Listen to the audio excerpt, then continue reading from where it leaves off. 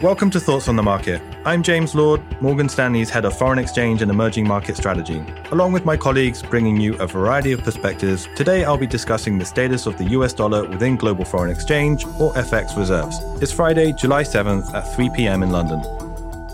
The debate about the dollar's status as the world's dominant currency usually resurfaces during every business cycle. And as our world increasingly transitions from globalized toward a multipolar model, this debate appears more relevant.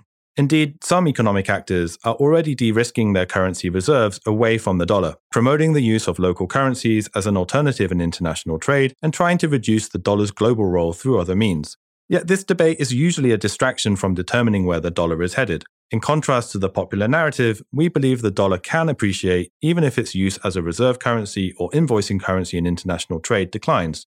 Let's first address the dollar's status as the world's dominant central bank reserve currency. The purpose of FX reserves is to bolster the external stability of an economy and enable central banks to act as lenders of last resort to those in demand of foreign currency. It's intuitive to think that FX reserve choices might therefore be correlated with the value of currencies themselves, yet relying on that intuition would not have served you well in recent history.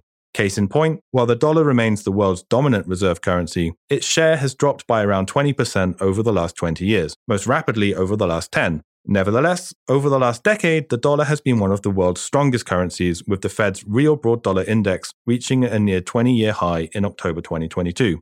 The dollar's declining share of global FX reserves has not been relevant in figuring out where the dollar is heading, in part because FX reserve managers are less influential in currency markets today, but more importantly because other investors have favored US assets.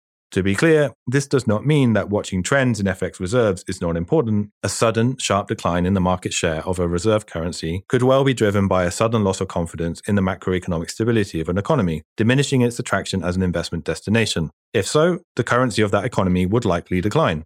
This concern has not driven the decline of the dollar's share of global FX reserves in recent years, as evidenced by its continued strength. Moreover, US assets retain unique appeal for global capital as the recent boom in US tech stocks and rising optimism about the productivity-enhancing implications of AI show.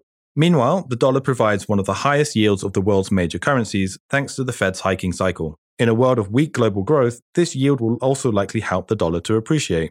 For clues about the future direction of exchange rates, we would be watching for signs that investment opportunities in different economies are improving. For now, the dollar offers attractive yields and remains a safe harbor during the current period of slow global economic growth. Thanks for listening. If you enjoy the show, please leave us a review on Apple Podcasts and share thoughts on the market with a friend or colleague today.